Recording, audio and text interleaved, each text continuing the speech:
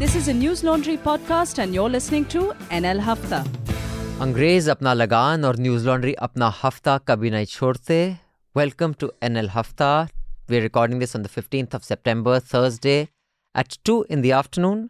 And before I introduce the panel, I would like to, in my customary way, request you to subscribe and pay to keep news free.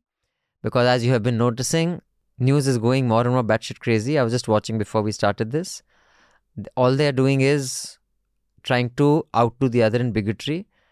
And it has reached levels that I haven't seen in a while. And it is interspersed with ads of some Sarkari ad or the other. In fact, when Raman and I were watching it, there was ads of Bhagwant Mann, followed by an ad of Modi, followed by an ad of Yogi. It's just the government's keeping them alive. So I was like, okay then. So you guys can subscribe and pay to keep news free, because without that, journalism will die. And we have a very important election coming up in a year and a half. And news organizations should be well equipped to report on those elections or even the run-up. I remember 25 years ago in Express when we broke this story of Tata Ulfa tapes. Yeah. So Tata stopped all the ads, advertisements, and Tata was batting, through India Today. So they were giving ads to India Today. All ads were shifted to India Today. And Express was not getting any ads. What I'm trying to say that those days, we only used to look for ads from the corporate groups, never from the government. Government never used to advertise so much. Now it's become one of the biggest advertisers. Guys who could put in that big kind of money were also corporations. Yes. Not governments. Now the 4,000 crore budget of central government. Yeah. Massive. So anyway, so let me introduce the panel to you. Joining us here in the studio are my colleagues Raman Kripal, our editor-in-chief, and Manisha Pandey, executive editor. Joining us from Chennai on the phone line is Jayashree. Hi, Jayashree. Hi. And joining us on the phone line from Vilayat, from I thought whenever anyone's in UK, I say London, but obviously there are places other than London. But Shruti Kapila is joining us from somewhere in the island above Europe. Where exactly from, Shruti?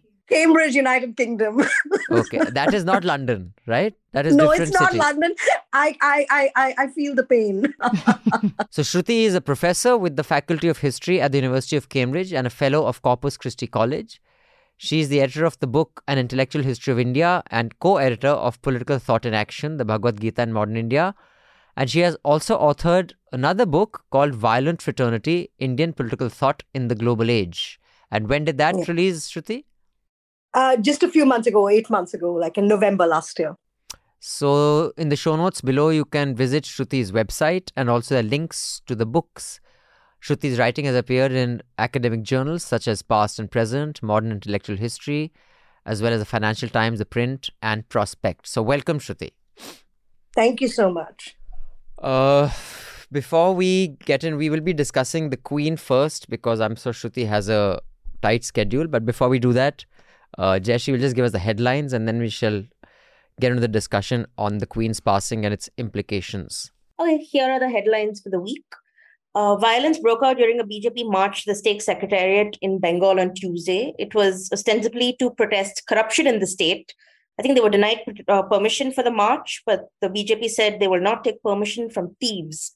So ultimately, a police vehicle was set on fire, there was stone pelting, cops were injured, and the police used tear gas to disperse the crowd. And I saw some videos of a cop being badly hammered by the BJP workers, which was on WhatsApp. I didn't see it on any channel. I don't know how many channels showed it. I'm sure NDTV would have. Apparently his eye was partially gouged. He was an assistant something of police. Wow. But that and also another BJP worker lighting up a vehicle, torching a vehicle. But that, of course, was not shown on any of the other channels. I saw it on the social media. In fact, you know what Times Now was showing? They were showing Swapan Das Gupta's picture that he tweeted out.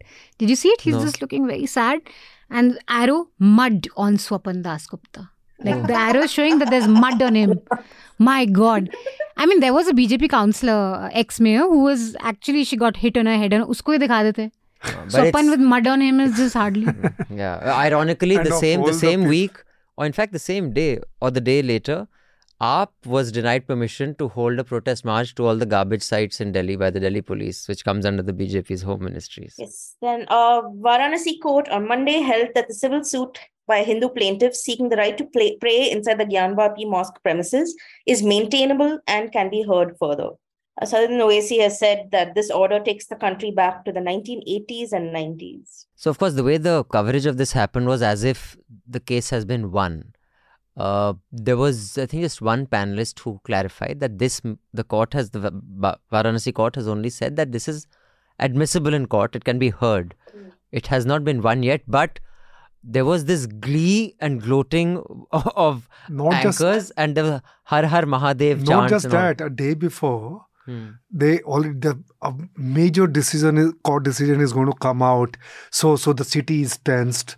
So the kind of coverage, it got a day before. Yeah. And then, of course, the celebrations. But I think everyone is anticipating the next petition will be that Muslims can no longer worship in the mosque. No, which they're behaving as if that is a given fact. I don't think that'll happen though. No, but that is what they've been. I mean, one is VHP goons have become activists in all headlines. Yesterday, on the side of the road in UP, they were reading namaz and they made them do uthak baithak, holding ears. VHP guys. It was it's in today's newspaper, I think, or yesterday's paper.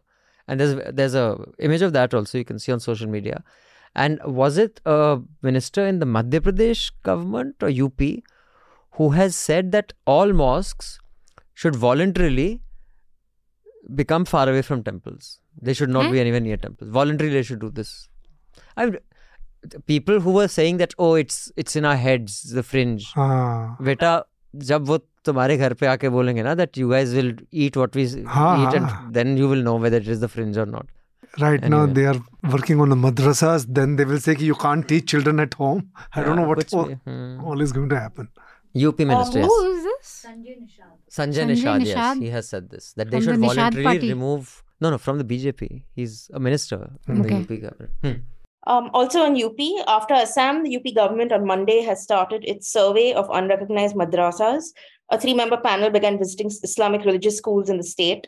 I think Uttarakhand also announced yesterday or day before, the chief minister said that they're also going to start the survey of madrasas. Sanjay Nishad is Nishad party, just correct. Oh, he is? So then how's he a minister in UP? Because they're in alliance. Achha, they needed a guy to be a minister? Nishad's was specifically because it's one OBC group that they really needed. Oh, okay. I stand corrected. Yeah. But this contagion of madrasa, it started off with Assam, now UP, Uttarakhand. It's going to spread. It's not going to stop in any, ostensibly the reason in Assam was something to do with security or something to do with education. Somewhere it'll be something else, but it is going to go all over wherever there's a BJP government. Yes. Assam, they had demolitions also, no? They bulldozed. And in fact, the police said that they said only 2 were removed. The third was made out of jute and bamboo. And the villagers removed it themselves. They took it down themselves. There were videos of the villagers taking it down. But the next day, the villagers claimed that the police told them to take it down. They didn't do it voluntarily. Next, an IPS officer, Satish Chandra Verma, who was part of the investigation team in the Ishra Jahan fake encounter case, has been dismissed from service. The Home Ministry has told the Delhi High Court last week. And this is, he was due to retire the end of this month, end of September, which means he loses his pension after 30 years of service. And this is because, of course, his investigation was not to the liking of the BJP. And the reason they've said that he is to go is that he spoke to the media, thus sullying the image of India and internationally. But he's now moved the Supreme Court against the order. So, also in UP, there are many stories from UP this week. In Thursday, the UP police arrested 6 men for allegedly raping and murdering 2 Dalit sisters at a village in Lakhimpur Kheri. The sisters, aged 15 and 17, were found hanging from a tree on Wednesday. It's ghastly. This happens. Yeah. And same place, right? The earlier. Yeah, Lakhimpur. We have done a series of stories on. It was Lakhimpur. No, that was where the farmers were mowed down. No. Earlier, the first series. The first, that was Lakhimpur. Only the 2 girls who were found hanging on a tree. Exactly like this. There were three stories we did. Akanksha and Nidhi. It was Lakhimpur. And there was one case in Kasganj also, if I'm not mistaken. Anyway. It's just ghastly. In fact, we did a story of how the cases were being fought and they're lingering on, in the court. In fact, this week on Awful and Awesome, I've reviewed a film called Sia, which is exactly on this, rape of marginalized communities in UP. Very dark and depressing. In Karnataka, opposition leaders have staged a protest in Bangalore against Hindi Divas celebrations in the state. They sang Kannada songs and said the state government should not use public money for Hindi Divas events. However, I think the chief minister then later stressed that he and the BJP are against the imposition of Hindi in the state. There is the alliance partner of the BJP from Nagaland also, I was watching him on Republic yesterday, who made an appearance and said that though we don't mind what Amit Shah said, but it should not be imposed because it disadvantages students from the Northeast. And surprisingly, Arnab was for it. He was questioning the BJP spokesperson. Really? Saying that, it's a valid question. Don't force it. Let it be a language of love. But he asked the viewers to fire in your views. Yeah. Because you cannot just share, Republic, you cannot share your views. You have to fire in. You have to fire them in. Okay. Omar Khalid has spent 2 years in jail, but his mother says she is optimistic of him walking free. Yeah, he's also he written was this in letter. prison in 2020. In fact, everyone should read his letter because, and we've done a little piece on it also, that a substantial portion of it, he explains how the media has spun such lies around him. It beats even the cops. Yes. I mean, I think the media has done multiplied by 100 in this case. Yes. Compared to even Delhi police. The charge sheet just amplifies it. I mean, they're trying to show it, as part of some kind of conspiracy. I mean, his WhatsApp chat or whatever. But yes, media is really Also, he singled manifold. out Hindi newspapers. Yeah, especially Hindi newspapers. Simply put, I mean, even if you look at what happened last week when she died, there's been massive tumult in British politics. You've had a new prime minister, new cabinet. So, and there she is, she dies, and she gives this country a huge amount of stability at a focal point. And I think that's the point of the work of the Queen for the last 70 years has been to sort of see Britain through a huge amount of change from a reigning empire to a mid-tier global power. And plus, I think the reason is that she was this kind of combination. It seems to me that what I hear and assess, she was a kind of combination of both grandeur and intimacy, because she was always in your rooms. Like on Christmas, she gave the Queen's speech. I mean, she was like this kind of matriarch figure. And I think people, I'm surprised. I'm not that surprised because this has happened, to other monarchs dying, other kings and queens dying in this country. But, people are queuing for something like 30 hours to just pay respects to her at the moment. London is like a... Even the commentary that you hear on the US channels with the panelists that they have, and they're professors, they're, people of consequence, they're genuinely shattered, that I was like... I mean, I'm not into kind of, emotional hysterics or any of the like. I mean, I just think, I see this as an institution, and it's an institution which has really kind of kept up with the times. So despite giving stability to the nation, the monarchy itself is completely transformed. I would think of it as a kind of major global media entertainment company, because they are major celebrities. Their personal wealth is, in a billion plus. I mean, they're living off the exchequer. And whether we are in England or whether we are in Delhi or wherever, even in China, we are interested in who is in, who's out, what is Meghan wearing, is she speaking to Kate Middleton, and the like. The purane zamane ke Kardashians.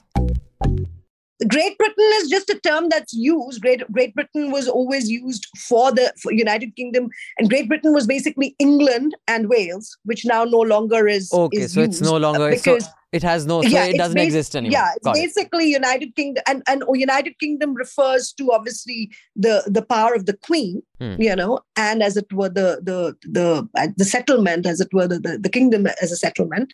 And the realm, the word is used as a realm. And then you, of course, have the nations within, like India has all these 22 states or whatever, 25 states. So my second question is, and after that, we'll go to the panel. You said this royalty, the royal family, has kept up with the times. I don't understand how a concept like kings and queens can keep up with the times. It is, like saying, for me, it's like saying, the practice of child marriage has kept with it, or sati has kept with the time. It has to go. It has no place in these times? Well, I think as Indians, we are all very accustomed to being Republicans. And I think that, has to be given to Nehru. And it's Nehru who actually hollowed out the crown. It's very well known to us historians. Yeah. Because as the first country to be decolonized, he refused the monarch. This is despite being, friends with the Mountbattens. Mountbatten was, Prince Charles's godfather. I mean, this is all very into the royal world, but he refused, unlike, say, Australia and the like. And in that sense, it depleted the power of the monarchy right at the moment in the mid-20th century. And I think that was the right step for India. And India, despite having whatever 500 odd princes inside it itself, became a kind of republican democracy, which we should all be proud of. Okay, so I think that it is interesting that this is what it took to sort of reveal the sheer medieval nature of the British state. Like, I see utter feudalism in the way that this entire period of mourning is playing out. People have been arrested for holding signs. They're cancelling chemotherapy appointments for the Queen's funeral. Surgeries are cancelled to mark respect. Supermarkets have turned off the beepers because they say the sound of the scanner in a supermarket is detrimental to respect to the Queen. Also, it's wall-to-wall. I wouldn't call it wall-to-wall coverage. I would call it wall-to-wall hagiography. Even among so-called left-leaning newspapers like The Guardian. The arrests, I thought, were astonishing. The man who was arrested in Edinburgh, he shouted, "Andrew, you're a sick old man." During the funeral procession, he was arrested. Yeah. A woman was holding a sign that says, fuck imperialism, abolish the monarchy. She was arrested. A man in Oxford shouted at when Charles was proclaimed king, a man in Oxford, I think, shouted, "Who elected him?" And they arrested him. Also, and then a protester held a sign saying, "Not my king," and he was taken away by the police. And later, they de-arrested some of these people when they were asked for the charges on which they were arrested. But the fact that they took them away in the first place is incredible to me. Like, I can't believe that a man who says who elected him is taken away by the police. No, I was just saying that I completely agree with Jayashree, and the fact that perhaps people are so invested in it and so emotional about the symbol of monarchy because they haven't been embarrassed enough of what Britain did really. And I think that is one of the huge problems with European nations, because you had this huge crime that happened in Germany. So all your attention has been on Germany and the worst crimes against humanity, and you completely kind of almost whitewash everything that colonial powers like France, Germany, Britain did. Belgium in Congo. Africa. I mean, it's, what did it? If you look at the 1943 Bengal famine, 30 million people, that's double of Holocaust, died. And I just don't think they're embarrassed enough. They're shamed enough. I don't know what they're taught in history. I think you're still taught that, wow, Britain was a great empire. One of the things is that... But there is this William Dalrymple book, The Anarchy, where he talks about Powis Castle, which has more Mughal artifacts than the National Museum. I mean, we all know about the loot, but the level of it you really understand, they stole tents. In that, against this background, starting something like Congress Yatra, I think it will not do them any harm. It will only bring in, it will benefit them. So, and I also believe that anything which decays, it develops. So if there is a decay in Congress, so the Congress is going to resurrect also. So I think this is first very tiny step, towards resurrection. So I think more people will, maybe if he's able to, get a cadre, people who are living, they are spent force. I know, for that matter, the Khambar Kamath in Goa. I mean, 3 times chief minister. I mean, the people, he's basically getting exposed, by shifting to BJP. So they are looking at the short-term gains.